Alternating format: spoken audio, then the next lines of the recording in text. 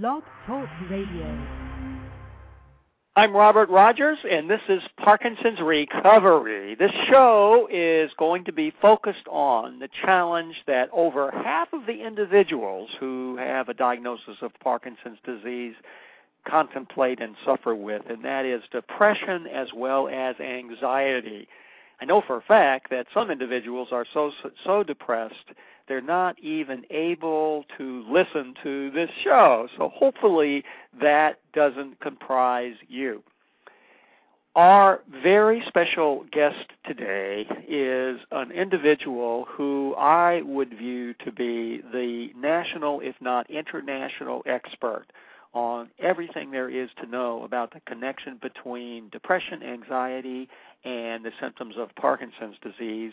She exclusively works on approaches that people can consider which will address how you can get sustained relief from the challenge of depression as well as anxiety. So it's my high honor now to play for you the first segment of my pre-recorded interview with Dr. Roseanne Dobkin. My very special guest today is Dr. Roseanne Dobkin, who is a Ph.D. licensed psychologist and an assistant professor of psychiatry at the Robert Wood Johnson Medical School in New Jersey.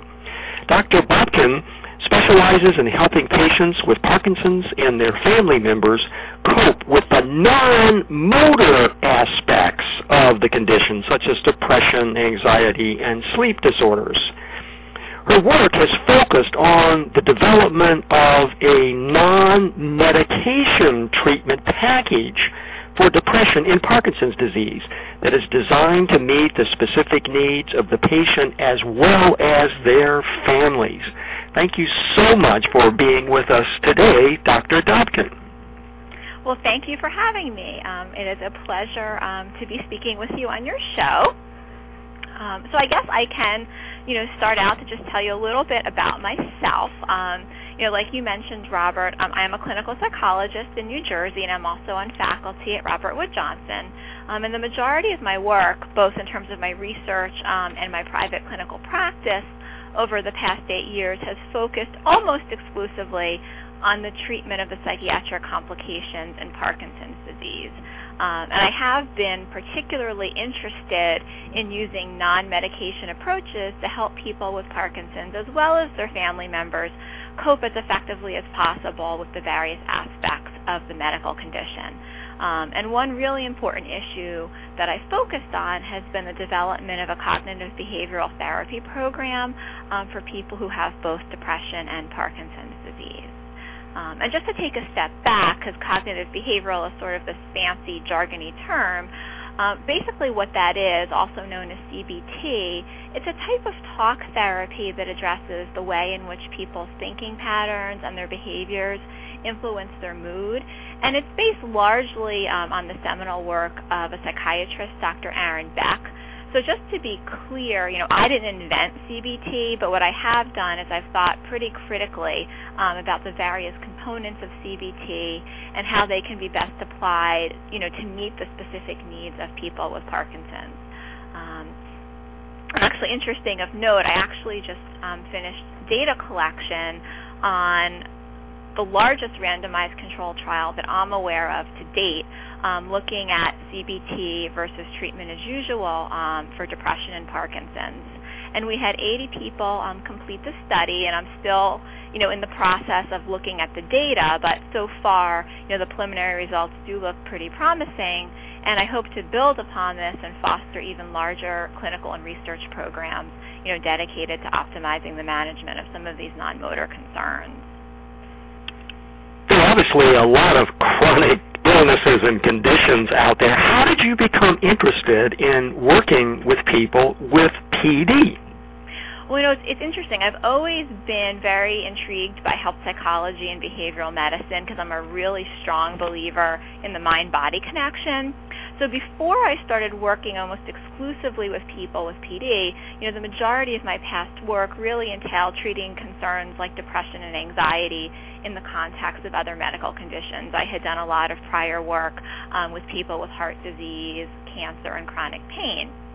And then I started working at Robert Wood Johnson back in 2002, and they have a very large and well-known movement disorder specialty clinic. So shortly after I started working here, I had the opportunity to collaborate with a lot of wonderful colleagues in neurology, and then as a result to work very closely with many people with Parkinson's and their families. And in doing so, I was really struck by a couple of things. I guess first and foremost, I was really shocked to see, the significantly higher rates of depression and anxiety that occurred in people with Parkinson's, compared to other medical populations. And then I was additionally struck by the lack of the evidence base that was available to really guide the clinical care for these folks, and really the fact that no work at that point had been done to look at, non-medication or coping skills approaches to treating those concerns. So I decided that I would like to try to do something to change that, and I was fortunate enough to get a 5-year career development award from the National Institute of Neurological Disorders and Stroke, to support me in those efforts, which has been a great thing. How wonderful.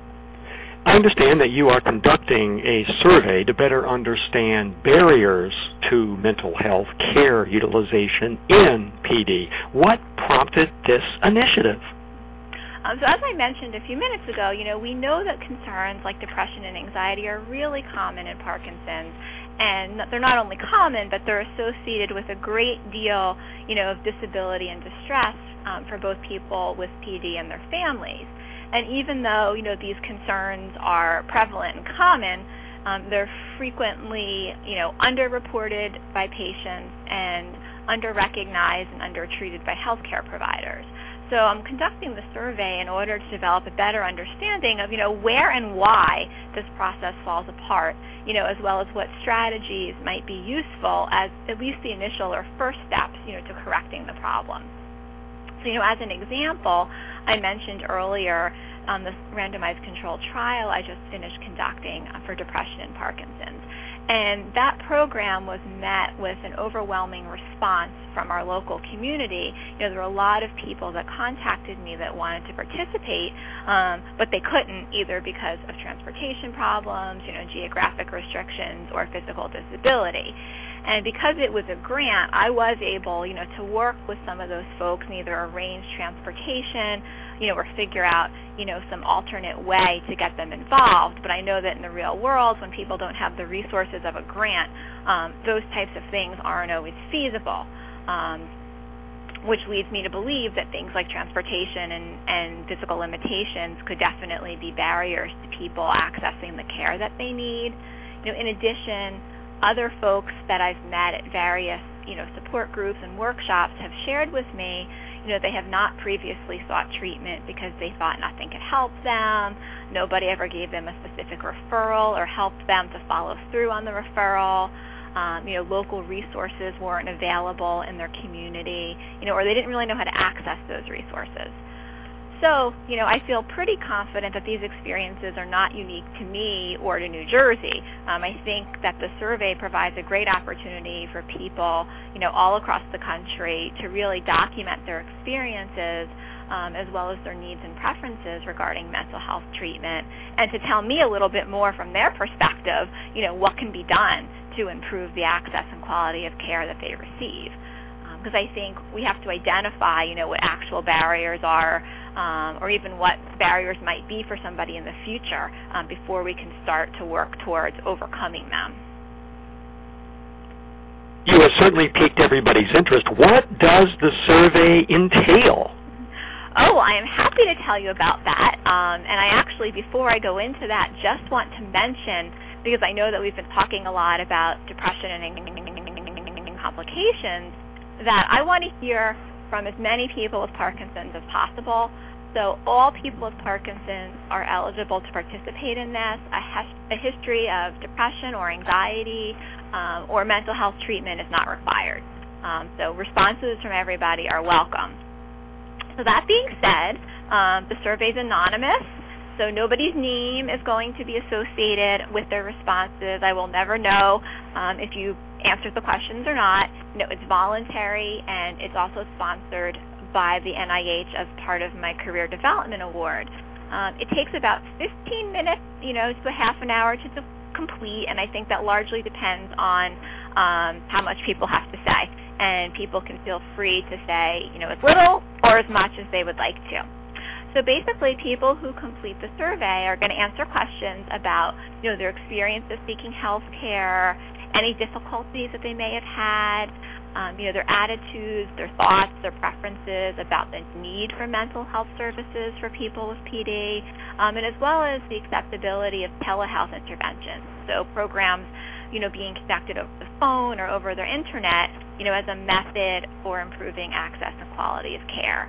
I think telehealth provides an opportunity to possibly fill in the gaps for some folks, but I also know that there are others that might desire more face-to-face interaction.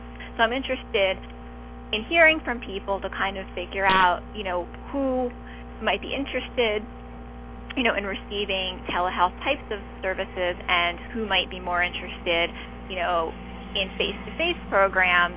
And if that's the case, if we hear from people who are more interested in face-to-face programs, then that would say to me, maybe we need to do more community-based trainings and spread the word in several ways.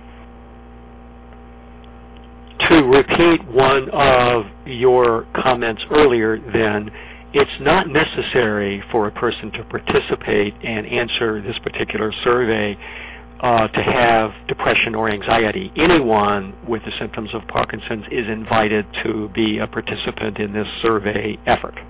That's correct. Everybody is invited and welcome to participate. And, I would like to get, in the ideal world, as many people without depression and anxiety answering the questions as people who do have a history. So that's just as important, I guess, isn't it, to have both those who do and don't? Exactly. And people who have not been the recipient of services in the mental health system can provide a ton of valuable information, number one, about why that is, and also about sort of what their needs and preferences might be going forward, as well as how they feel about different methods of technology that are available. So I think there's lots of valuable information to be learned from everybody. How will the results of the survey be used? Well, as I sort of alluded to a couple of minutes ago, I'm hoping that the information that we get from the survey will be used to support future treatment development efforts in order to improve the access and quality of care for people with Parkinson's.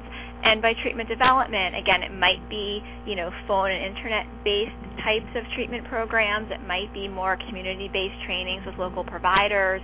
It might be more general educational efforts. It's likely going to be some combination of all three, but until we get the results in, it's hard to know exactly what the next steps are going to be, but sort of the main reason for doing the survey is really to improve treatment development and access and quality of care. And again, I don't think it's going to be just one thing that needs to be done. I think there are several important things, several important pieces of information that we're going to learn, and I hope that this data will really just serve as a springboard, to jumpstart those efforts. I have a call to action question. How can interested people participate in doing this survey? So people can participate in one of a variety of formats. The survey is available online. People can also call my office and somebody can take them through it question by question over the phone, or they can request that a hard copy be mailed to them.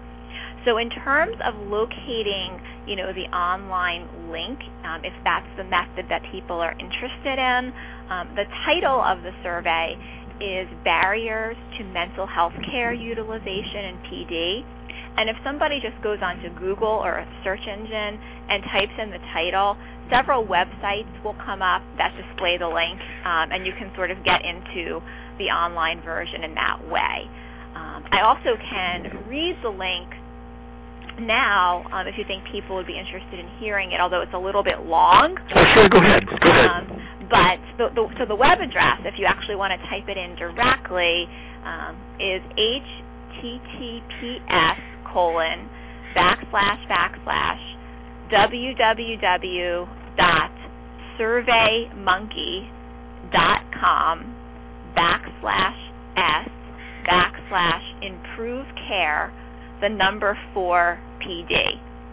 So that's the actual web address. But again, if the title of the survey, Barriers to Mental Health Care Utilization in PD, is Googled, it should pull up several sites that you can click on and access the link that way. So whatever is easier. And additionally, people who don't feel comfortable completing it online can call my office directly, and my office number is 732-235-4051 to make other arrangements to complete the survey. We could either set up a time to go over the questions on the phone, or I'd be more than happy to mail out a hard copy, with a self-addressed stamped envelope for it to be returned. So do you want to give that phone number one more time? Sure. The number is 732-235-4051. We'll be right back with Roseanne Dobkin after this short break. I'm Robert Rogers. This is Parkinson's Recovery. You're listening to my interview with Dr. Roseanne Dobkin, who is a licensed psychologist and assistant professor of psychiatry at the Robert Wood Johnson Medical School. You can also click on a link that you'll find on the radio program page at the bottom in order to be able to go to the survey website where you can actually take the survey online. At the very end of my description of today's program, it says, to participate in the mental health survey for PD, click HERE, click here. If you'll click on the word here that's in caps and in blue, it'll directly take you to that page. And again, it takes you anywhere from 15 minutes to 30 minutes to complete the survey. I hope everyone listening to this will take the time out to click and to answer the questions. Again, any or all of the questions answered will be of use to Dr. Dobkin and the research that she's actually doing for all of us, for people who have the symptoms of Parkinson's and for those who do not.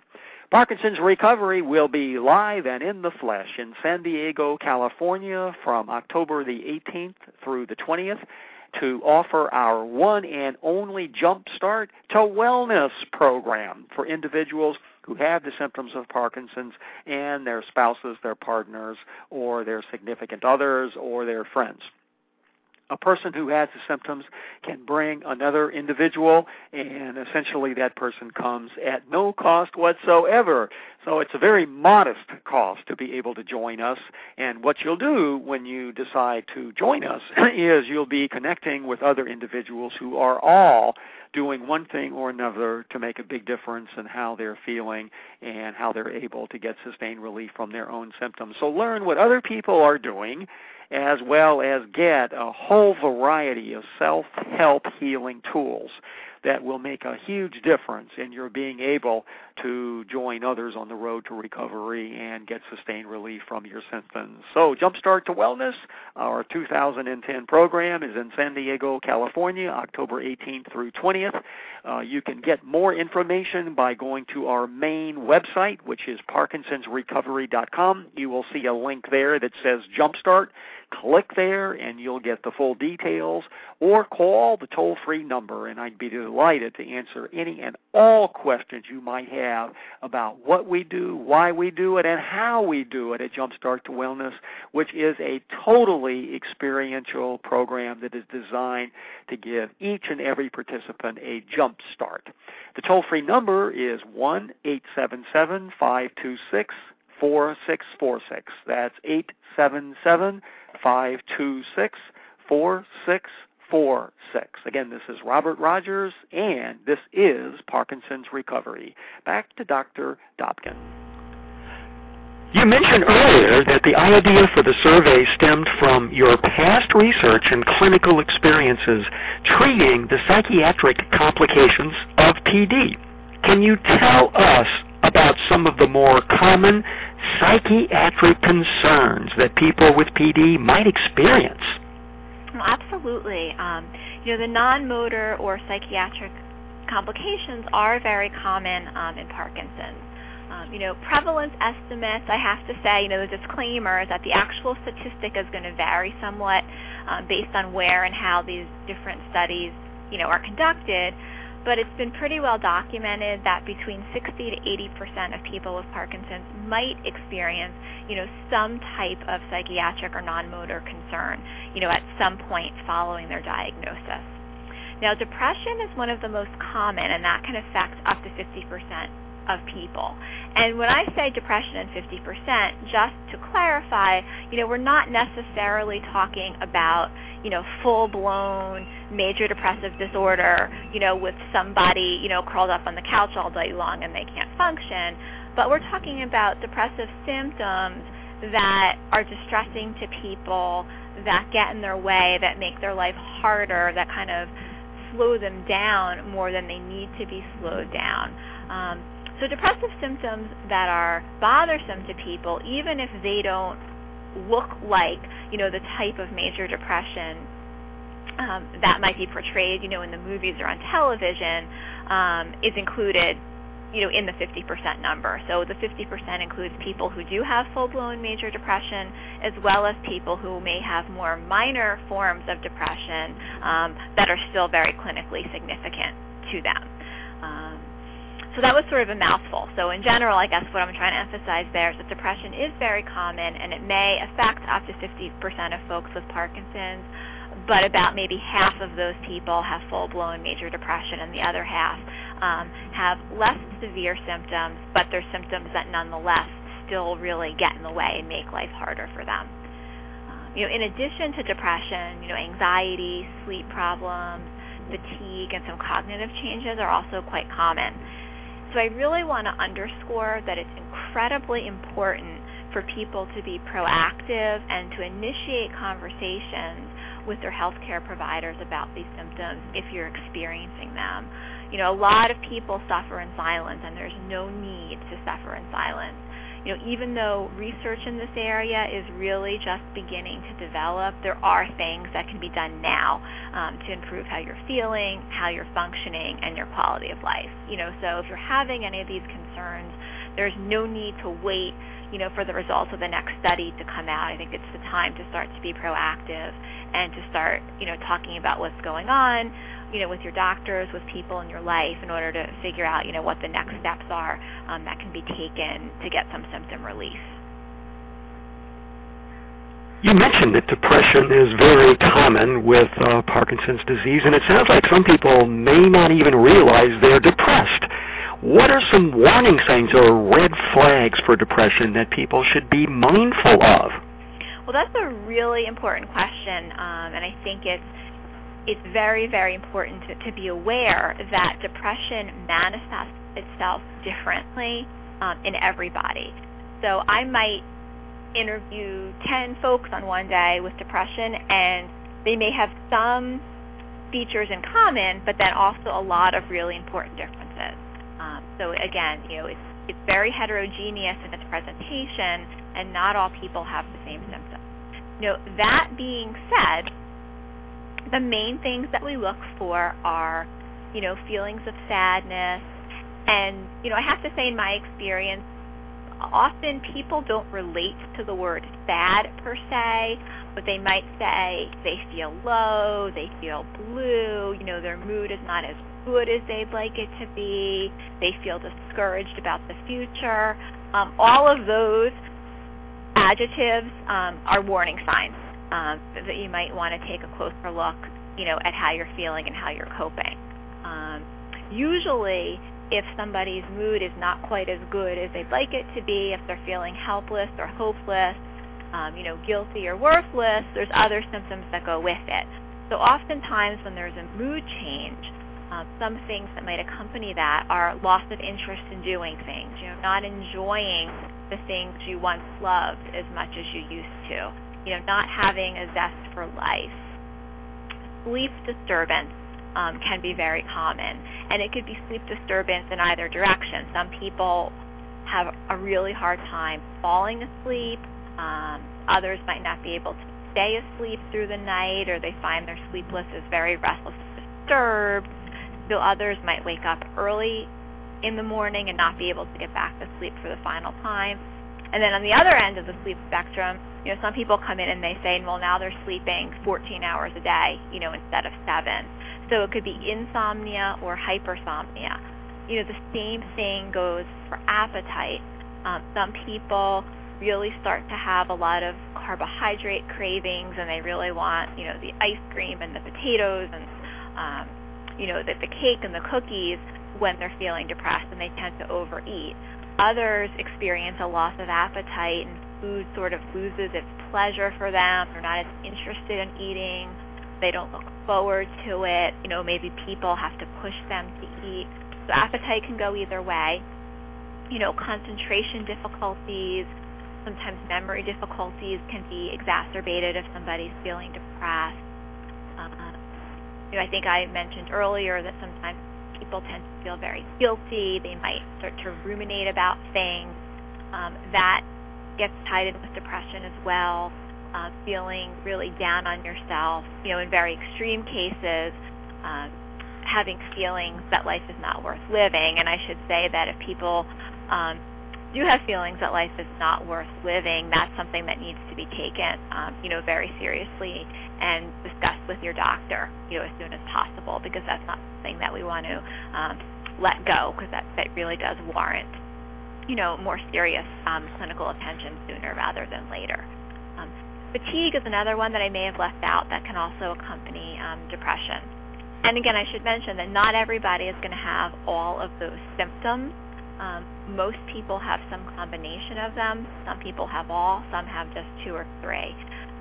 What's really important to think about when you're evaluating whether or not you might be somebody that's struggling with depression are the symptoms that you're noticing, is this a change for you? Is this different from how you normally feel or how you would like to feel? So do these symptoms really indicate a change from your previous level of functioning or your previous emotional state? And then in addition to that, how much are the symptoms kind of getting in your way, slowing you down, making life harder for you? If you're noticing some impairment from the symptoms, if it's harder to get through a newspaper article, if you just don't want to socialize anymore, so you're canceling plans with your friends and your family members, that's another red flag, that something should probably be done about how you're feeling. And last but not least, how much are these symptoms bothering you? Distress is a good indication that maybe further steps are warranted to get some help for yourself, or at least to figure out what some good treatment options might be.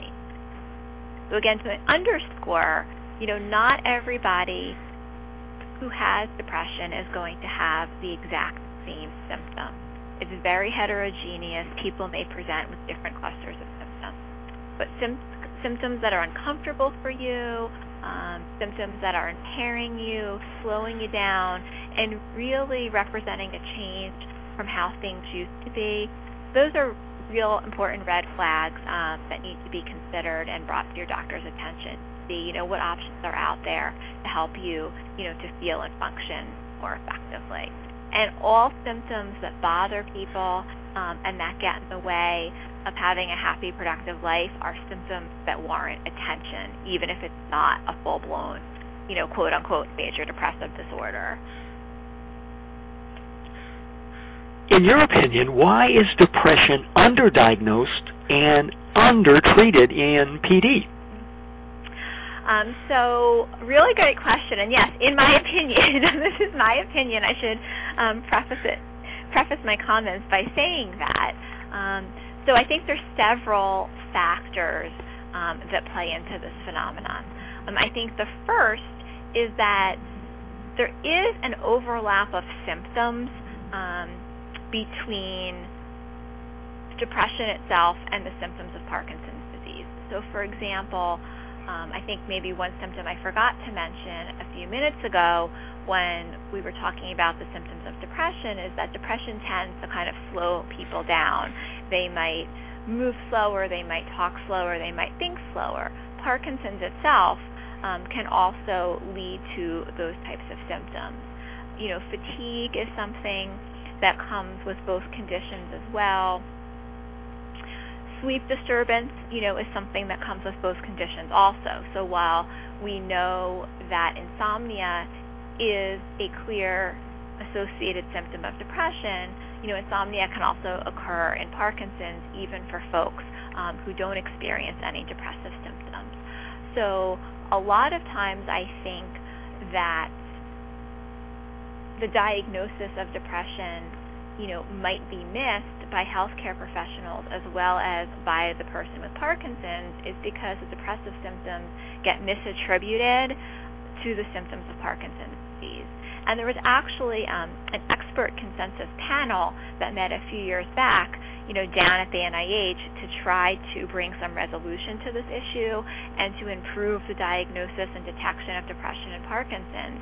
And what this expert consensus panel recommended was that if somebody is reporting, one of the classic signs of depression in terms of sadness or low mood. So if there's a clear mood disturbance that's present for the person, or a clear loss of interest that's a definite change from the person's past interest level, any other symptom that's reported, be it insomnia, appetite change, concentration problems, whatever the case might be, should be counted towards the diagnosis of depression. So again, what the panel is recommending is that if there's a clear mood disturbance, the person is feeling sad, they're feeling pessimistic, they're feeling worthless. So one of those more cognitive symptoms of depression is clearly present, or there's a clear, profound loss of interest and enjoyment, then count any other symptom that's being observed towards the mood disorder. And the idea is that inclusive approach, as it's called, will help to improve the rate of detection. Because the theory behind it is even though both Parkinson's and depression can both cause, let's say fatigue or sleep disturbance, if the person's also reporting depressed mood, at least some of the variability in, let's say, the sleep disturbance or the fatigue is likely going to be driven, by the mood disturbance. So it's better to pick it up and to treat it. So that was a long way of saying that I think the overlap of symptoms is one factor that maybe has led to lower rates of detection. I think another important factor is that it's really important that everybody's speaking the same language. And like I mentioned earlier, oftentimes people will say, no, I don't feel sad, but yes, I feel blue, or yes, I feel discouraged. And when we're talking to our doctors or talking to one another, we really need to be sure that we are on the same page in terms of the language that we're using. I've sat in my office with folks and have done, an initial diagnostic assessment with a person. They've clearly have major depression and could benefit from some services and intervention, and then I might hand them a self-report questionnaire to fill out after the interview, and they'll circle, I do not feel sad, and I'll go back and I'll say, well, wait a second, I want to make sure I'm understanding you correctly and that we've got accurate information here, and, we were just talking for the past hour about how you're feeling pretty crappy and you don't look forward to things anymore, and it's really uncomfortable and you cry all the time. But then you circled, I don't feel sad, so can you help me to understand this? And more times than not, the response I get back is, well, I don't really relate to the word sad. It's more blue or down in the dumps, but it's not sad. So it's really important that everybody's on the same page in terms of their language. I also think that there's a myth out there, or a misconception that Parkinson's equals depression, and it most certainly doesn't have to. From what I've heard from the patient side of things is that people come in saying, well, of course I'm depressed, I have Parkinson's, and there's nothing I can do about it, so, treatment is sort of pointless, and, that's certainly not the case at all. Parkinson's does not have to equal depression. I mentioned the 50% number earlier, and even though that's high, that's not 100%, which goes to show that it's not just having the diagnosis that's causing the depression. It's not just, let's say, a neurobiological process that's common to both conditions. That certainly might be part of it for some people, but it's certainly not the whole story. How people react to things, how people think about themselves and their situation, what they do or don't do, in response to having the Parkinson's symptoms, all play a critical role, in how they feel. So I think a myth that, everybody who has Parkinson's is depressed certainly can be a barrier, from the patient side of things that might prevent people seeking treatment. Although I'm certainly hoping that the survey will shed some more light on whether or not that's actually the case. So I guess my final point to that is I think that there's barriers that we don't have a complete understanding of yet that are also influencing the rate of diagnosis and accurate detection and treatment.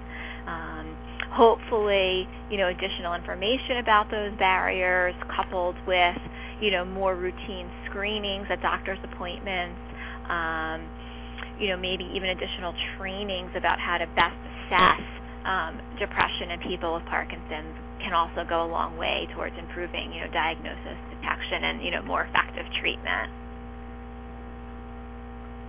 We'll be right back with Dr. Roseanne Dobkin, Assistant Professor of Psychiatry from the Robert Wood Johnson Medical School in New Jersey after this short break.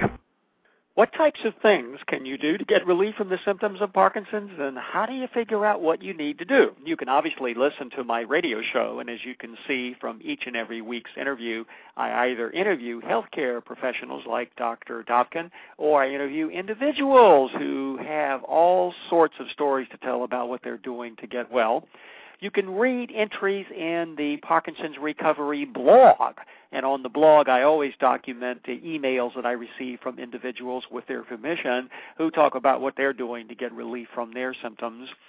You can also join us in San Diego at our Jumpstart to Wellness program. We begin on the evening of the 18th of October. We go all day, or I should say during the day, on the 19th and also all day on the 20th.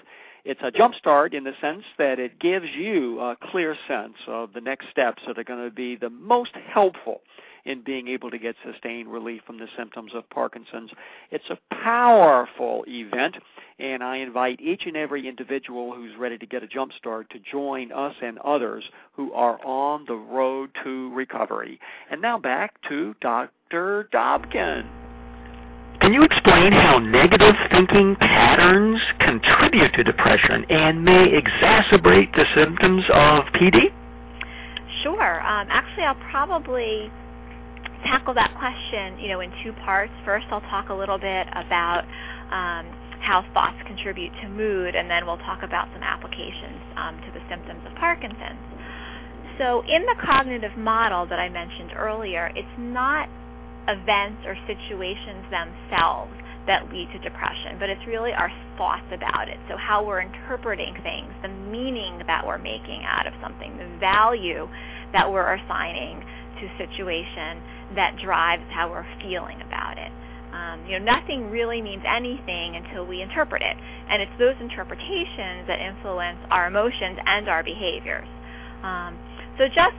There's some examples I like to go through to sort of illustrate this point a little bit more clearly. So I'd like to talk about, the newlywed couple. So let's say you've got this newlywed couple and they have their first fight. Now we all know that fighting is not considered a positive experience in general, and that nobody really likes to fight. But if the wife walks away from the fight saying, "Oh my goodness, our marriage is over, I need to go see my divorce lawyer tomorrow because we're doomed," she's probably going to be feeling very discouraged, very hopeless, and very depressed in response to that interpretation of the situation. She's also probably more likely behaviorally to withdraw, to go slam the door and sit in the bedroom alone for the rest of the night. Alternatively, if the husband's interpretation of the situation is, well, I wish we didn't fight because it's not ideal to fight, but everybody has some conflict once and again. Our relationship is strong. We can certainly weather our first fight, and we will work on our communication, and I'm sure we'll fight less frequently going forward. same exact situation, but the husband has got a very different interpretation of the situation. So while he's probably not feeling happy that they had the argument, he's probably also not feeling as hopeless and discouraged as the wife might be feeling because of her interpretation of the situation. He's probably also less likely, to isolate and withdraw for the rest of the night. So again, it's the interpretation that really leads to the emotional and the behavioral responses that people often exhibit in the face, of stressful or negative life events. Another example that I sometimes use that has come up a lot for me in my work with people with Parkinson's, we go through an example of two patients who were newly diagnosed and different reactions they might have based on their thoughts about the situation and the diagnosis. And again, not that anybody would like, receiving this diagnosis, but it's the question of how the extremes in our thinking can often lead to different emotional reactions. So as an example, if person number one, receives information about the diagnosis and thinks to themselves, interprets it, my life is ruined, I have no control, an interpretation like that is really going to fuel some negative feelings and some negative behavioral responses. In addition to feeling hopeless, helpless, and depressed, somebody thinking I have no control, my life is over, is very much likely to start to isolate, to not be proactive in terms of taking important steps to optimize their health. If person number two has the interpretation, I certainly wish this didn't happen, but I know that I can still have a meaningful life even as I cope with the symptoms of Parkinson's, that person is probably going to feel more hopeful. They're going to be more proactive in their own health care. They're probably going to continue to value their interests and their social relationships. So I know that I'm presenting, sort of overly simplistic examples, but I think the take-home message is that, our thoughts directly influence how we feel as well as what we do and what we don't do. And Parkinson's can be challenging enough to cope with under optimal circumstances. Excessive negative thinking is really just going to stand in the way of successful coping and make everyday living that much more difficult. We know study after study after study has shown us that depression can block, optimal functioning in people with Parkinson's. And negative thinking is a major player in depression. It's not the only player, but it's a major player, and therefore, it's an optimal target for intervention. So that being said, I'm a big football fan, so forgive the analogy if you're not a sports fan, but like negative thoughts or just your thinking is like the quarterback of your team. So the quarterback is not the whole team. You still need good running backs and good wide receivers and offensive line and a really great defense. But if your quarterback can't throw, your team is not going to win the game. So if your thoughts aren't balanced, it's going to be really hard to function and to cope as optimally as is possible with Parkinson's. We know, not only is depression linked with decreased quality of life and, faster progression of physical symptoms in Parkinson's, we also know that day to day it can exacerbate tremor, it can exacerbate motor fluctuations. So if there wasn't enough reason, that's some additional reasons to really work on getting negative thinking and depression under control. What about the relationship between people's behaviors and their mood? Well, if cognitions are the quarterback, I'd say behaviors can be the running back and the wide receivers, and that they're another really important area for intervention. And they don't necessarily exist, in isolation of thoughts. As I mentioned, thoughts can influence behavior, but intervening on the behavioral level without even touching thoughts can also be really helpful. So let me tell you a little bit about what I mean by that. So in general, especially in the face of starting to have symptoms of Parkinson's disease, that can be life circumstances that lead to changes in the structure of somebody's day. So if people, either because of life circumstances or personal choice, start spending less time in activities that were once really rewarding or pleasurable or meaningful for them in some way, they're going to be more likely to get depressed. If people start spending less time, with friends or family members or in other social outlets that were once very rewarding, they're going to be more likely to get depressed. And the reason why that happens is because there's sort of a decrease in exposure to activities that provide people with the opportunity to get reinforcement from the environment, to feel good about themselves, to feel like they're accomplishing something. So when you take away or you minimize your exposure to things and people that allow you to feel good about yourself or that give you pleasure, depression is an unfortunate consequence of that change. And then it's sort of a vicious cycle, because when you start feeling sad, it's more common then to even further decrease your time in meaningful activities, and that leads to further depression, and then you're even less likely to do things, and you're getting less reinforcement from your world and sort of less satisfaction and feelings of accomplishment. It sort of spins around, in a vicious cycle. What non-medication approaches do you use to help people manage their mood? Well, the list is diverse and varied, so I'm going to just hit, some of the highlights. But again, this is probably on some levels going to sound like an oversimplification. But maybe we can just let people's appetites, to read up on some of these areas on their own. One of the first things I always start with is exercise. Exercise really has been shown, to boost people's mood, to help decrease stress. And in terms of Parkinson's, more and more data is coming out that suggests that exercise may actually be neuroprotective. Everybody can do something. You don't have to run a marathon. You can walk around the block 10 minutes 3 times a day, or you can do yoga or seated exercise or some type of stretching. But there's something for everybody. I have yet to encounter somebody that couldn't become an active participant in an appropriate exercise program. And different things are going to be appropriate for different people, so it's very important, to listen to your body and to be very aware of what you can and cannot do and to really respect those limitations. But again, it's in my experience that everybody can do something. I've worked with people with more severe levels of disability, and they did 20 minutes of seated exercise, and they were really happy with that once they got started. So exercise is always number one on my list. And along those lines, just becoming more active. So a term psychologists call behavioral activation. And when I say more active, I don't mean, being busy for the sake of being busy, because that's not going to help you or anybody else. But I mean really increasing the amount of time that you spend in, meaningful or social activities, things that at least have the potential to be rewarding and pleasurable. And sometimes you don't know. Sometimes you've got to test out new things, see what it's like.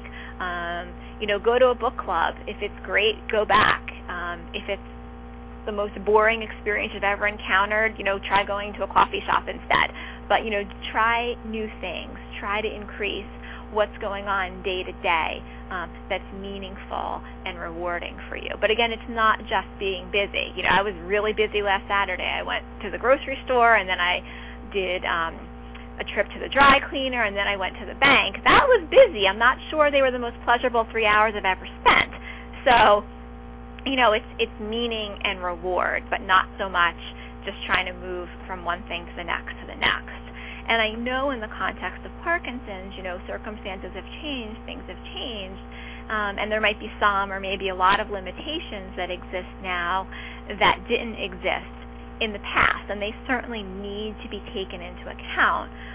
But I guess a couple of important points about that, it's been common in my experience that when people are depressed and when they're anxious, that they might overestimate the extent of their physical limitations. So of course you want to listen to your body, and you don't want to do things that would be safe or inappropriate, but at the same time you don't want to sell yourself short, in terms of what you may or may not be able to do. I worked with a runner, and the person couldn't run marathons anymore, but they had stopped exercising all completely.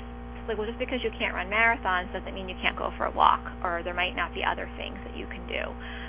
So, again, don't overestimate your limitations. Something else to consider, ways to modify activities. I had another person that I worked with who was a firefighter, and he really loved being part, of the fire department and everything that represented for him. He couldn't fight fires anymore, but he found a way to stay very involved by coordinating and organizing fundraising efforts for the department. So, there's lots of things that people can do. It might be a question of modifying old activities, or maybe finding new ones, testing out new things that might not have been part of your life in the past, but they might be hobbies or interests that you're willing to consider going forward. Not being able to do what you used to do doesn't mean that you can't do anything. And I think that's a trap, a pitfall that oftentimes people fall into if they're struggling with depression or anxiety. And along those lines, I think maintaining social connections and social relationships can be really important. In response to that, something that people have brought to my attention is they say, Dr. Dobkin, this makes sense and I get it, but I'm depressed and I don't feel like doing it. So there's another very common phrase, in the field of psychology and behavior therapy. It goes something like this: you have to act according to your goals, not your feelings. It is a myth. You don't need to feel like something to do it. Under normal circumstances, feelings are terrific guides to what we should be doing or maybe what we shouldn't be doing. If we think back thousands and thousands of years ago, if there was the caveman in the woods and the bear was approaching and that caveman felt anxious, he ran away. That was a really smart, really adaptive response. But depression and anxiety aren't normal circumstances. So sometimes the signals that our body sends us when we're feeling depressed or anxious, they can mislead us. So during times of more depression, more stress, more anxiety, sometimes it can be important, to let your goals drive your behavior versus the internal feeling. And with time, that internal feeling will kick in, but maybe the first or second or 10th time, it's really the goal that's driving the behavior while you're waiting for that internal motivation to really start to come into play. So, as an example, somebody may have said to me, well, I know I should go for a walk, but I don't feel like going for the walk. So I might say to them, what are some reasons? Why might it be important for you, to go outside and take that walk? And then they might say, okay, well, it'll improve my physical functioning. I'll feel good about myself after I go, and I'll probably feel less fatigued. So, okay, those are great reasons. Let's focus on those reasons. Let's focus on that goal and let that goal guide you going out for a walk versus just saying, well, I don't really feel like doing it, so I can't. So behaviors, increasing meaningful and social activities and exercise to the extent possible is certainly where I usually start with people. Certainly in addition to the behaviors, like I alluded to a few minutes ago, I spend a lot of time working with people to identify their negative thoughts. And then once we learn how to identify them, we want to pause them. And after we pause them, we want to examine them more closely, to see if they're as true as they feel. And if they turn out to not be as true as they feel, to try to replace them with a more balanced thought. We all have thoughts all the time, and most of us are not stopping to think about our thinking. We automatically accept our thoughts as true. But in the context of depression, oftentimes the negative thoughts that we have are more influenced by emotion than by fact. Not all negative thoughts. Oftentimes people might have some negative thoughts, that are true. And if we were to examine a thought and it proved to be true, we would say, okay, well, how can we tackle this? Can we take a problem-solving approach to dealing with this issue? But more times than not, when we look closely at the types of negative thoughts people have when they're depressed, they tend to not be as accurate as they feel. So as an example, I worked with someone and he came into my office one day and he shared that he was labeling himself as helpless. And so when I followed up and I said, well, Joe, can you tell me, that's not his real name, why you were viewing yourself, labeling yourself as helpless, he relayed the story where over the weekend he had gotten up, in the middle of the night to go to the bathroom, and when he was in there, he froze up and he couldn't get back into the bedroom. So I said, well, gee, Joe, what did you do? Did you sleep on the bathroom floor all night? He said, no, of course not. He said, I had my cell phone in my pocket, because this happens to me all the time, and I just dialed my house number on my cell phone, and my wife answered, and she got out of bed, and she came, and she helped me, back into the bedroom, and everything was fine. So I said, So even though in that moment you physically couldn't move, you weren't helpless, because you had the forethought to carry your cell phone with you and then to use it when you were stuck in that situation. And that really had a powerful effect on him when he was able to recognize that even though there were a few minutes where he wasn't able to move effectively, he wasn't helpless. There were other actions and other steps that he could take to really be in control and to really help himself through that situation. So I think that just underscores that oftentimes our initial appraisal of a situation isn't as true as it feels, and sometimes it can be really beneficial to take a step back and to look at our thoughts a little bit more closely. Cognitive therapy sometimes gets a bad rap as being the power of positive thinking, and it's really not that. It's realistic thinking. I want people to have balanced thoughts. I want people to view, the negatives in context with the positives, not the negatives in place of the positives. And oftentimes in depression, there's this tendency to really magnify what's not going right and to minimize the positive. And we want to view the positive and negative in balance. So it's really about having realistic thoughts, not about having positive thoughts. Sometimes the realistic thought is a little bit more positive than the initial thought. Sometimes it's just more balanced. So in terms of strategies, so far we've got exercise, we've got trying to get more activated behaviorally, we have learning how to catch and examine your thoughts. Problem solving is another big thing that can be really helpful for people. Really working one-on-one to try to figure out how can we plan around your best time of day to get things done. If you're concerned about cutting food so you're not going out to dinner anymore, well, can you still go out but just order things that don't need to be cut up or foods that are easier to eat? Can we have plans in place about how we're going to handle symptom flare-ups if they occur? What are some ways you can pace your activities? Can we make sure we're setting appropriate goals and not unrealistic, unachievable goals day to day? Plus, maybe it can be helpful to place less rigid demands on ourselves and be more flexible and more kind towards ourselves in how we approach things.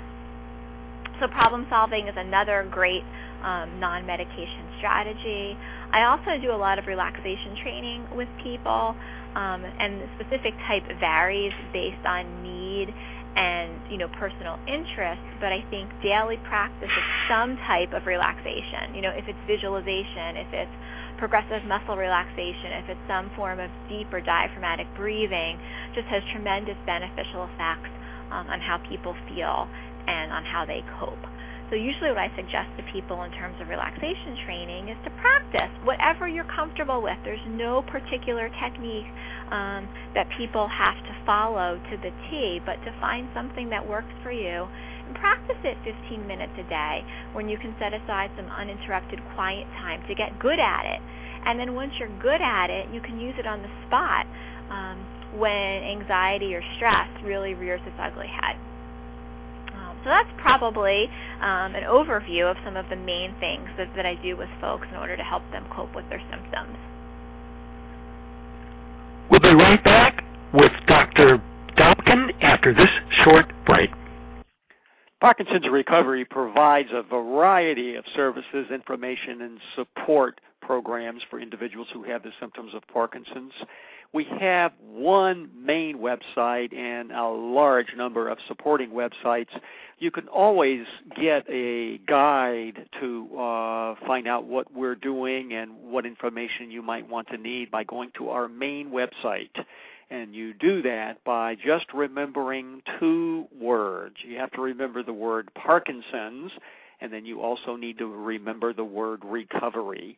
If you'll type those 2 words into any search engine, you'll find that the first search result is parkinsonsrecovery.com. That is the website. Click on that, and you'll find a very simple main page that provides links to the many different types of services and research support programs that we provide, our blog, our symptom tracker, our resources and links to other books and informational resources, our books that have been written, our membership website, et cetera. You also, of course, have a link to Jumpstart to Wellness, which we're holding in San Diego, California on October 18th through 20th. I hope each and every one of you can join us for that transformational experience. This is Robert Rogers, and I am currently interviewing Dr. Roseanne Dobkin from the Robert Wood Johnson Medical School. Now back to Dr. Dobkin. What other research programs are you currently offering to help people with PD more effectively manage their mood without medication? Well, the one main program that is still ongoing right now is a spin-off of the controlled trial that I had mentioned earlier in the show, where we had looked at the effectiveness of a cognitive therapy treatment package for depression in people with PD.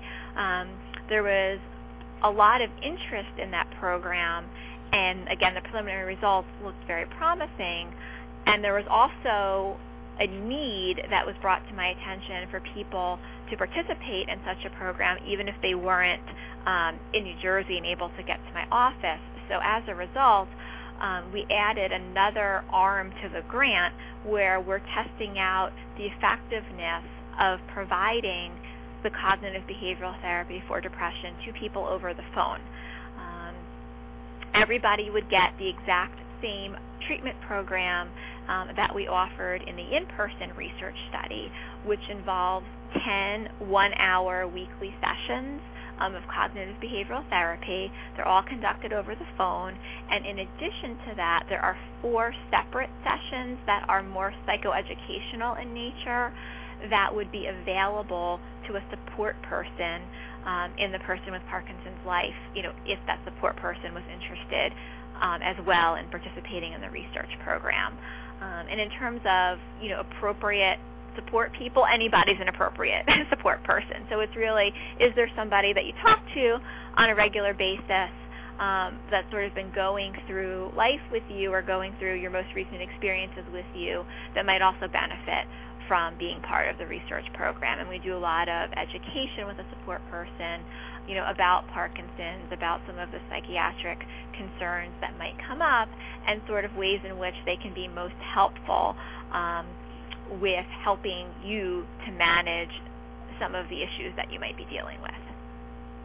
So again, the phone therapy program is the one other study right now that we are actively recruiting for, and eligible people will receive 10 sessions of individual CBT over the phone at no cost as part of this research program. And how do people find out more about the participating in that program?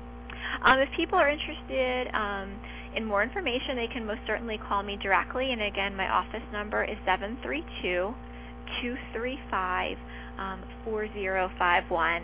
And if people leave a voicemail, either myself or one of the colleagues from my team will do our best to return your call in 24 hours.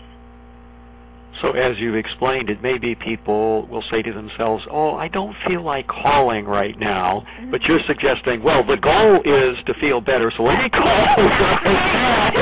Take some action. I don't feel like it. Let's do something about it. So tell the phone number one more time. So the phone number is 732-235-4051, and people can feel free to call about the phone therapy program, about the survey, or just to get some information about resources that might be of use to you in your local community. You've offered some very practical and helpful suggestions to individuals, so this interview has been packed full with very helpful information. What's the one take-home point that you want people to remember so that when they tell their friend, oh, I just heard this fascinating interview, what would you like them to remember about this interview? I'd say, the most important take-home message, if I had to pick one, is that everybody has got the ability to be proactive in their coping efforts. People do not have to suffer with uncomfortable symptoms in silence. There are lots of things that are in your control, lots of areas in which changes can be made to help people to feel better and function more optimally, and you all have got the power and control to start making those changes. Anybody at a long distance from you, which means they don't live anywhere near New Jersey, can connect up and learn a great deal from participating in this teleseminar phone program that you just mentioned. If anybody is near you, that is if they live near New Jersey, they may be interested in actually coming to see you as a private patient. How would they go about contacting you to make that happen? The same number, the 732-235-4051, that's my direct line. People can certainly call if they are interested in scheduling an appointment as a private patient as well, because in addition to my research, I also do maintain a private practice through the university where we are able to schedule people from local communities for appointments. Dr. Dobkin has indicated to us that in her extensive research, we know that approximately 50% of you out there who are listening to this interview now are depressed. And we also know that taking action is going to make a big difference despite how you feel. So I want to suggest to everyone right now, you need to take action and go to your computer, if you have a computer, and type in the words barriers to mental health care utilization in PD. I'm going to say that one more time. It's the word barriers, B-A-R-R-I-E-R-S, to mental health care utilization in PD. And the survey is going to pop up as a result. If you'll click that, it's going to take you, tell everybody one more time, how long will it take them to complete the survey? It'll probably take anywhere between 15 minutes and a half an hour. And I think what determines the exact time frame is really, I guess, number one, how much people choose to fill out. Most of the survey is just multiple choice and drop-down boxes. If people want to go in and just fill those out, that's perfectly fine. There are also a few areas of text boxes where people can write pretty much anything they want, comments, their personal experiences. It's my sense that people who go in and type in the text boxes will probably need longer to fill out the survey. But certainly answering the open-ended questions is not a requirement. Any information that people can provide, I think, is going to be helpful towards the development of future treatments. So if you only have 10 minutes and you go in and do what you can in 10 minutes and just hit the done button at the end so that we get the results, that would be wonderful. And I guess that's one point that I should emphasize is as you scroll through the survey, on the last page, there's a button that says Done. It's really important to click the Done button, even if you don't fill out the whole thing, because that ensures that all the results are transmitted to me. When a person goes to this page then, for example, if it were me, as I understand it, I do not have to tell you that my first name is Robert or that my last name is Rogers, or I don't have to give you my Social Security number or my credit card number. Is that right? That is correct, and in fact, there's not even a place to provide that information if you wanted to. We do not ask for any personal information. So in the text box, please don't tell me your name or your phone number or how I can locate you. My phone number is actually going to appear on the survey, so if you have any questions, I would recommend my email's there also, either calling or emailing me separately from the survey so I can in no way connect you to the survey response. And on top of that, in order to really maintain the participants' anonymity as well as confidentiality, the actual URL address from your computer is blocked. So there is no way to backtrack and to even figure out what computer or what state the response came from. The only way that we know where participants are located is one survey question is actually, where do you live? And we just ask for the state so we can track to see if there's any trends based on regions of the country. But other than people telling us what state they're in, we have no way to locate them or their computer or their identity in any way. As I look at this survey then, I'm not going to see, okay, thank you for agreeing to participate in this survey. You're going to now have to pay us $25. No, absolutely not. This is not that kind of a deal. And it is people, not that kind of a deal. And so as people get into answering the survey, are they going to see pop-up windows that say buy this or buy that? Or there are no advertisements in any way, shape, or form on the survey. I just want to be clear to everybody. Obviously, those are going to be the answers to all these questions. This is something you can do to help the research study so that we can learn a lot more about barriers to health care. And it will also help you because, as Dr. Dobkin has just explained, just by taking action, you're going to feel a lot better. So if you're feeling a little bit down in mood right now, feeling like you don't really feel like doing anything else, forget it. Go ahead and take some action. Do it now. If you say, oh, I'll do it later, or I'll do it tomorrow, I'll do it next week, it's not going to get done. So to your computer and type in barriers to mental health care utilization in PD. The particular link is going to come up at the very top of your search results. Click that, and then go ahead and take 10, 15, 20, or if you'd like 30 minutes to actually answer this survey. If you don't have a computer, and I know some of you listening to this don't have a computer, please, if you would, Dr. Dobkin, tell everybody the phone number they can call, and you will either ask them the questions over the phone, which is the easy way to do it, or you can actually send them the paper survey. That's correct. And my number is 732-235-4051.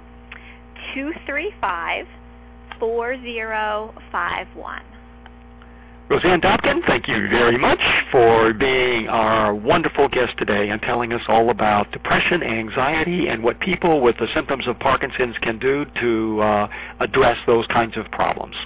Well, thank you very much for having me. I want to underscore an offer that Dr. Dobkin made during my pre-recorded interview, 10 sessions on cognitive behavioral therapy at no cost for her phone therapy study. Of course, you do have to enroll in the study, and there will be some pre-post questions that you'll ask. But that's pretty serious assistance that's given at no cost. So please consider the possibility that you can take action and obtain some incredible therapy at no cost from an individual who clearly is very, very experienced in working with individuals who have the symptoms of Parkinson's from the Robert Wood Johnson Medical School. It's an incredible opportunity. I'm sure that the opportunity to enroll in the phone therapy study is not going to be endless. So pick up that phone now. I don't mean in 5 minutes. I mean now. Just pick it up. Call Dr. Dobkin, leave a message if she doesn't answer live, and just express your interest in participating in the phone therapy study. If you're interested, if you're called to learn more about how you can use cognitive behavioral therapy to help yourself. I also really hope that everyone listening to this will answer her survey. It's a part of her research. It will lead to other wonderful possible ways to actually get some additional training for yourself. So participate. There's no reason why not to, and it's probably going to help if you're a bit depressed. It'll probably help you feel a lot better. Her phone number again is 732-235-4051.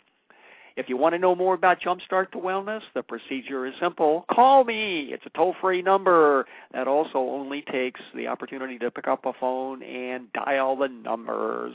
877-526-4646. and I would be delighted to answer any and all questions that you might have about participating in our Jump Start to Wellness program offered by Parkinson's Recovery in San Diego, California, October the 18th through October the 20th.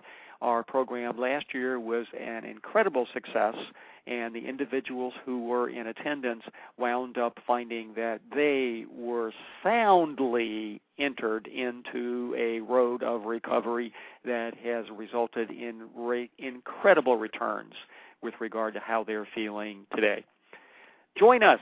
It will be a transformative experience for us all. And that's what's happening on the shores of the Puget Sound, where all of the women are smart, all of the men are handsome, and all of the children are truly loved. Know, by virtue of the fact you're listening to this program, that you are on the road to recovery. Good day.